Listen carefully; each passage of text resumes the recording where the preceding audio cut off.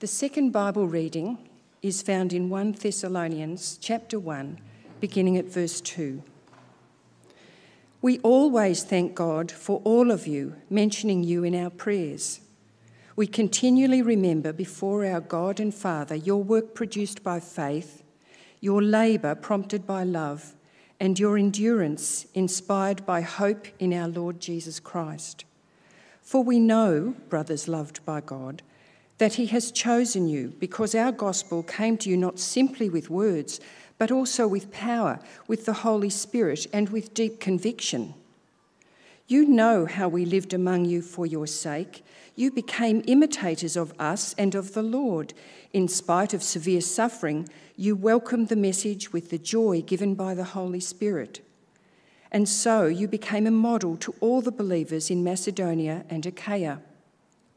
The Lord's message rang out from you, not only in Macedonia and Achaia. Your faith in God has become known everywhere.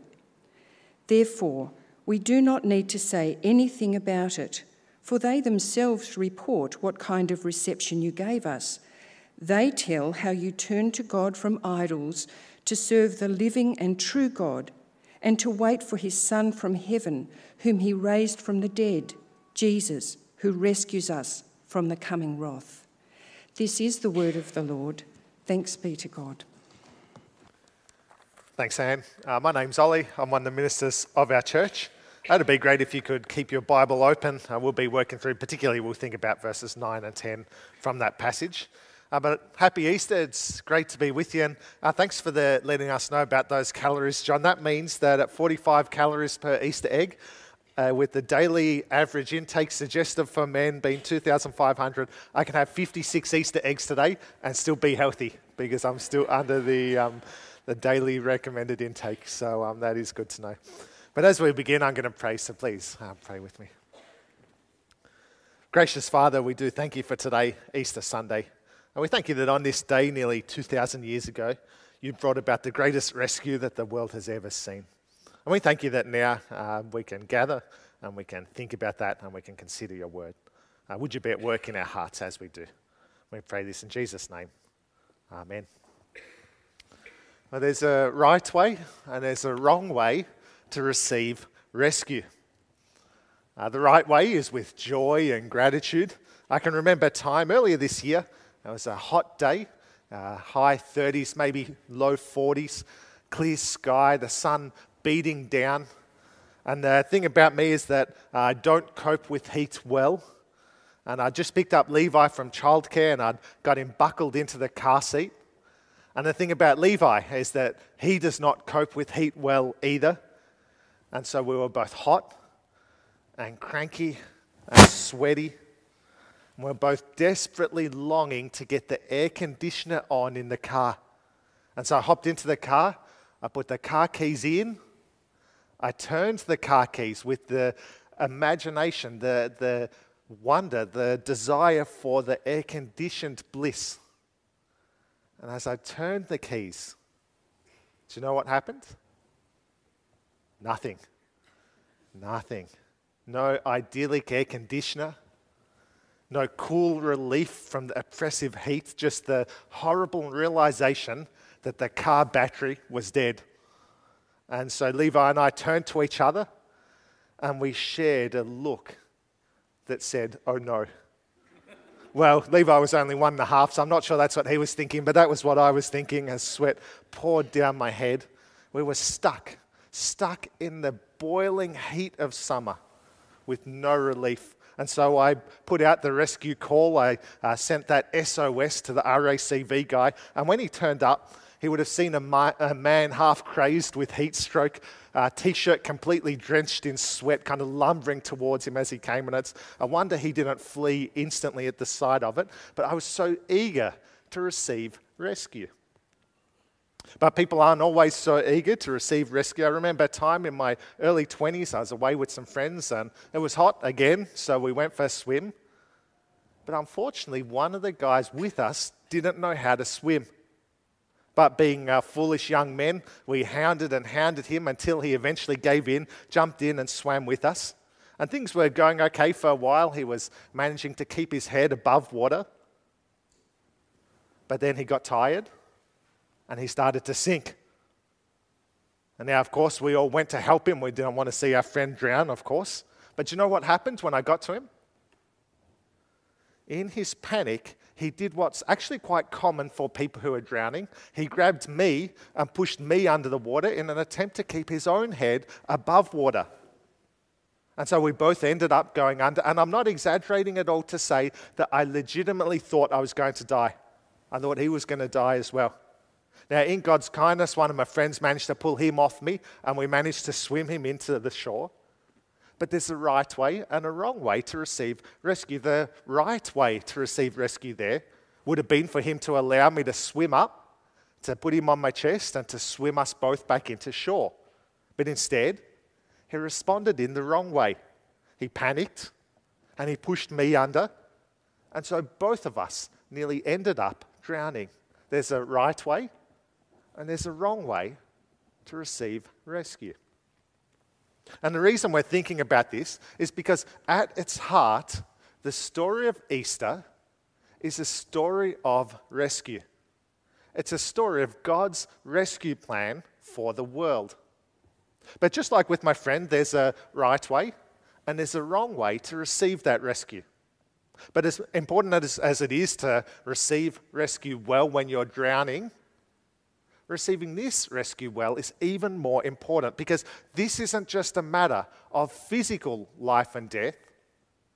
This is a matter of spiritual life and death. See, if we don't receive this rescue well, then our eternal fate is at stake. And so then, how do we receive rescue rightly? Well, in our passage, 1 Thessalonians 1, Paul is writing to the church in Thessalonica, and it's a church that he has played a huge part in establishing. He was the pioneer missionary to them, and they'd experienced particularly harsh oppression and persecution for their faith. And so at the start of his letter, he commends them, and he thanks God for them. And in particular, he thanks God because the way they've received rescue is evident to everyone. And so then in verses 9 and 10, the verses we'll think about, he shows us three things about how we're to receive rescue. We turn, we serve, and we wait. And so firstly, we turn. Have a look at verse 9. They, those who live nearby, tell how you turn to God from idols. See, there's a very definitive and deliberate break from idols. Now, in those times, idols were everywhere. They quite literally had gods for everything. These are a few of the gods they had. There was Pan, who was the god of rustic music, not the god of normal music, the god of rustic music. There was Chiomaites, who was the demigod of beans. Of all the things you could choose to make a god of, they chose beans. And then probably worst of all, there was Aristaeus, who was the god of cheese. Now, cheese is revolting. I despise cheese, yet they love it so much that they made a god for cheese. They lived in this culture where there were gods for everything. There were idols, statues for anything you could imagine. But to receive rescue rightly, they had to turn from those idols to worship God instead. But we might hear that and think, well, that's good for them, but we don't have idols like that in our society. We don't have those kind of primitive, backwards gods like they did. So, what are we meant to turn from? But I think the reality is that we actually do have idols like that. Now, we might not call them gods or idols like they did. We might not call it the god of cheese, but we still have the idols of our hearts. Things that we give more thought to than God. Things that we give more attention to than God. Things that we give more money to than God. See, because idolatry is when we put anything above God. And we are experts at that. The famous theologian John Calvin said this. He said, the human heart is a perpetual idol factory. In the same way that you put steel into a factory and you get a car out the other end, if you put almost anything into the human heart, the idol factory, you get an idol at the other end. Money, status, relationships, work, all good things. But when you put them into the idol factory that is the human heart, more often than not, idols come out. And I'm sure if we think about it, if you think about it, I'm sure we can all identify the idols of our hearts, the things that are bound up with the deepest emotions and instincts of our hearts, the things that are tied to the deepest cravings and longings of our hearts. I wonder, what is it for you that if you were to lose it, life would feel like it's not worth living? As I was thinking about this, I was reminded of The Last Dance. I don't know if you watched that, the documentary on Michael Jordan. That was great. Now, I normally wait till a whole show comes out before I watch it so I can kind of binge watch it in one bulk. But this documentary was so good. I was watching each episode as it came, and then I'd have to wait a week until the next one came out. But as I was watching it, I was struck by the fact that this was a man who worshipped success. Michael Jordan was a man who would sacrifice anything to succeed on the basketball court. He's willing to sacrifice time with his family, relationships with his teammates, even his own long-term health by playing through injuries. This was a man who would sacrifice anything to succeed. And I wonder, what's the idol of your heart? What is the thing that you would sacrifice anything to receive? What is the thing that you long for the most above anything else? Well, whatever it is, receiving rescue rightly means turning from those idols and worshipping God instead. And as we do, we serve him, because that's what we see in the rest of the verse. It says this, rest of verse 9. They tell how you turn to God from idols to serve the living and true God. Now that word there for serve is duello, and it quite literally means to serve as a slave. It indicates complete and utter service. It's deliberately strong language that Paul's using here, that we are like slaves to God. We're his to do with as he pleases. Now, we might hear that language of slaves and serving and be quite turned off. We might think, well, I don't want to serve anyone. I want to be the master of my own destiny. But the reality is that we all serve something. We all have something that is commanding and driving our lives. Now, we like to think of the kind of idols in our lives as these neutral things, these things that we kind of consume, we enjoy, and then we put to the side. But that's not the way things work. Our idols are our taskmasters. I mean, think about Michael Jordan. His idol was his success. And so it made great demands of him.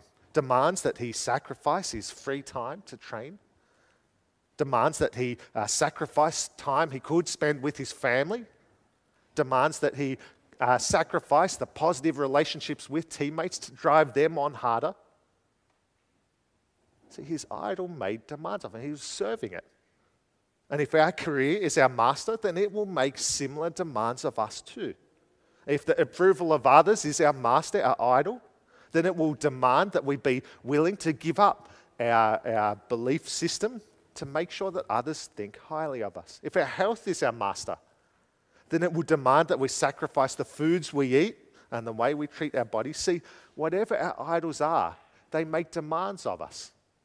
We serve them because we're their slaves. And so, in reality, it's not a matter of whether we serve or not. The question is who we serve, or rather what we serve. And receiving rescue rightly means turning to God and serving God. But the question is, well, why is God worth serving?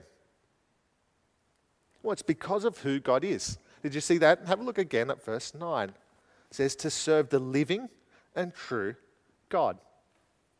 So let's think about those two words for a minute. What does it mean that God is living and God is true? Well, firstly, God is living, which is so different to idols. See, the idol of career or success or approval of others, they're not actual beings. They're not actual entities. They're an idea. They're something we want to do, but they're not alive. They're dead. But it's not so with God. God is alive. But even more than that, the Greek word here carries the idea of being active. God is living, alive, and active in his world. And that's why on the day of Pentecost in Acts chapter 2, 3,000 people were converted in one day. God is living and active in his world.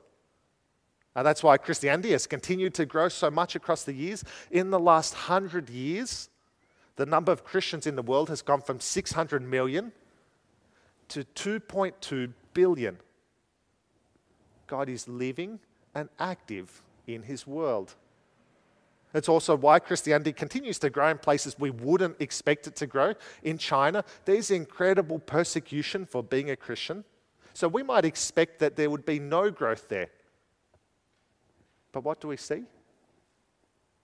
In China, the number of Christians has grown by 10% every single year since 1979. For more than 40 years, it has grown by 10% each year. And so now there are around 90 to 115 million Christians in China, which is crazy when you think about it. The population of all of Australia is only 25 million people, and there are 90 to 115 million Christians in China.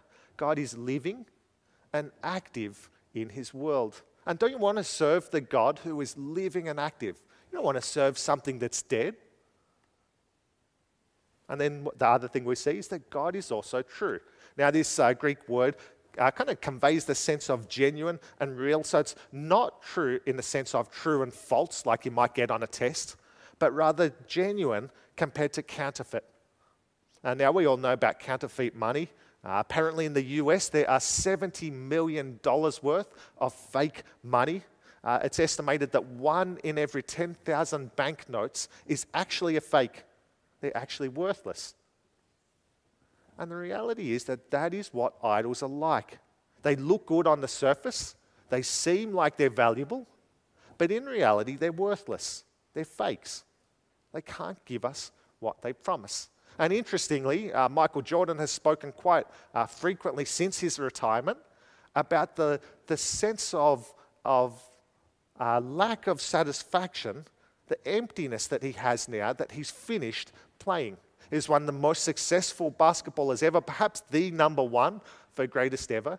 And yet, that idol of success hasn't given him the satisfaction that he longed for. See, this is what idols are like. They might seem good for a time. They might seem valuable for a time. But in reality, they're fakes. But it's not so with God. He isn't a counterfeit. He's the real deal. He is able to deliver what he promises, which means that turning to God and serving God is the right response because it's something that's actually good for me. It's turning from something that's not good for me to serving the one who's the very best for me. And that comes out perhaps most clearly in our passage with our final point. As we serve God, we wait. See, that's what receiving rescue rightly involves. Have a look at verse 10. And to wait for his son from heaven. Now that word for wait, anamenu, this is the only place it appears in the New Testament, so it's quite a unique word here, but it conveys the sense of waiting with patience and trust, a kind of expectant waiting. See, we wait with patience and trust for God's Son to return because we know that God is living and true. And this concept of Jesus coming again is a really important idea in the Bible. It actually appears on average once every 13 verses in the Bible. That's how common this idea of Jesus returning is. It's a foundational thing to Christianity. And to receive rescue rightly means to wait with patience for that return, serving as we do. But you might be thinking, well, so what? Like, what does this have to do with me? Why should I wait for this son to return? Well, it's because Jesus is the only one who can offer the rescue that we need. Just like me waiting for the RACV guy to come, I couldn't fix the car myself. I needed to wait for him. And in the same way, Jesus is our rescuer. We see that in the rest of verse 10. Have a look again at verse 10. And to wait for his son from heaven, whom he raised from the dead, Jesus, who rescues us from the coming wrath. Do you see that? Jesus rescues us from what? the coming wrath, God's anger expressed against sinners. See, we need rescue because God is the living and true God, and we haven't always treated him like that. Now, in our culture, we don't like this idea that God could be angry. But if we stop and think about it, that actually makes sense, that it's actually quite reasonable that he might be. Let me illustrate. Some of you might know already. I love Legos. Lego's something I enjoy, have always enjoyed playing with. I'm looking forward to Levi getting older and us being able to play with Lego together. But imagine if I got all of my Lego and I built a wonderful Lego world, towering Lego cities, soaring Lego mountains, heart-moving Lego sunsets, and I gave it all to little Lego people. But imagine if instead of thanking me for that, they looked up at me and they shook their fists. Well, they can't form fists, but their little kind of U hands, and they shook their little U hand at me and they said, "Go away." If they did that, how should I respond? If they did that to you, how would you respond? Well, I think I'd smash them. I think I'd pulverize them. I would obliterate those bad-mannered so-and-sos. I mean, I gave them all that they have. How dare they not thank me for that? But in a sense, that's what we've done to God. But this isn't just a hypothetical. God really has given us everything we have. He's given us the food we eat and the houses we live in. He's given us the friendships we have and the jobs we work at. He's given us the clothes we wear and even the air that we breathe. God has quite literally given us everything we have. And yet what do? Oh, we so quickly chase after idols. We so quickly go looking elsewhere for satisfaction. See, it's a terribly offensive thing that we've done to God. We've shaken our fists at God, either knowingly or unknowingly. And so God is understandably angry at that. Not in a petty or vindictive way, not in a temper tantrum way that a toddler might throw, but with a righteous and holy wrath against the wickedness of rejecting him. And that is what we need rescue from. But how do we get that rescue? Well, it's because of today. It's because of Easter, when Jesus was raised from the dead. See, that's what's so great about Easter. Lots of good things about Easter. Chocolate is a good thing. Time with family is a good thing. Public holidays, not just one, but two, that's a good thing. But above all those other good things, the best thing about Easter is that Jesus resurrected from the dead and that rescues us. See, on Good Friday, he died the death we deserve to die, as God's wrath and anger against our rejection of him was poured out on Jesus instead. But then he didn't stay dead, he rose again, showing that death has been defeated. See, this is the heart of the rescue that Jesus offers. It is because of the resurrection that we can be rescued. And so because of that, what do? Well, we wait. We wait for the return of the one who has rescued us by his resurrection. We wait for him to come again, not as a humble servant this time, but as a triumphant king. See, that's what receiving rescue rightly involves. It means we turn from idols, from false gods, to serve the true and the living God, while we wait for the return of Jesus, our great rescuer. That is how we receive rescue rightly. And so at the start, I shared about my friend who almost drowned. And in one sense, that is what we are like. We're drowning in our own sin and guilt and shame with no way to save ourselves. We're floundering about, arms flailing, mouth gaping, lungs aching. And yet into that mess comes Jesus. And he dies for us, and he rose again for us, defeating death for us. See, if you were drowning in the ocean, you wouldn't turn away the one person that can save you. And how much more, though, this rescue matters. See, responding here wrongly won't just cost you your life. It will cost you your soul to your eternal life. See, Jesus is reaching out to you, wanting to pull you to safety. Will you receive that rescue rightly? And for those of us who have already received it, then isn't today such a joyful day? The day where we remember and we celebrate the fact that Jesus has rescued us. It sustains us in both the good times and the bad times. And certainly this rescue was what kept a lady called Bronwyn Chin going. Bronwyn was a loving wife, a mother of 4 wonderful kids. She was a part-time GP. But in 2009, at just 45 years of age, she was diagnosed with terminal pancreatic cancer. Imagine that.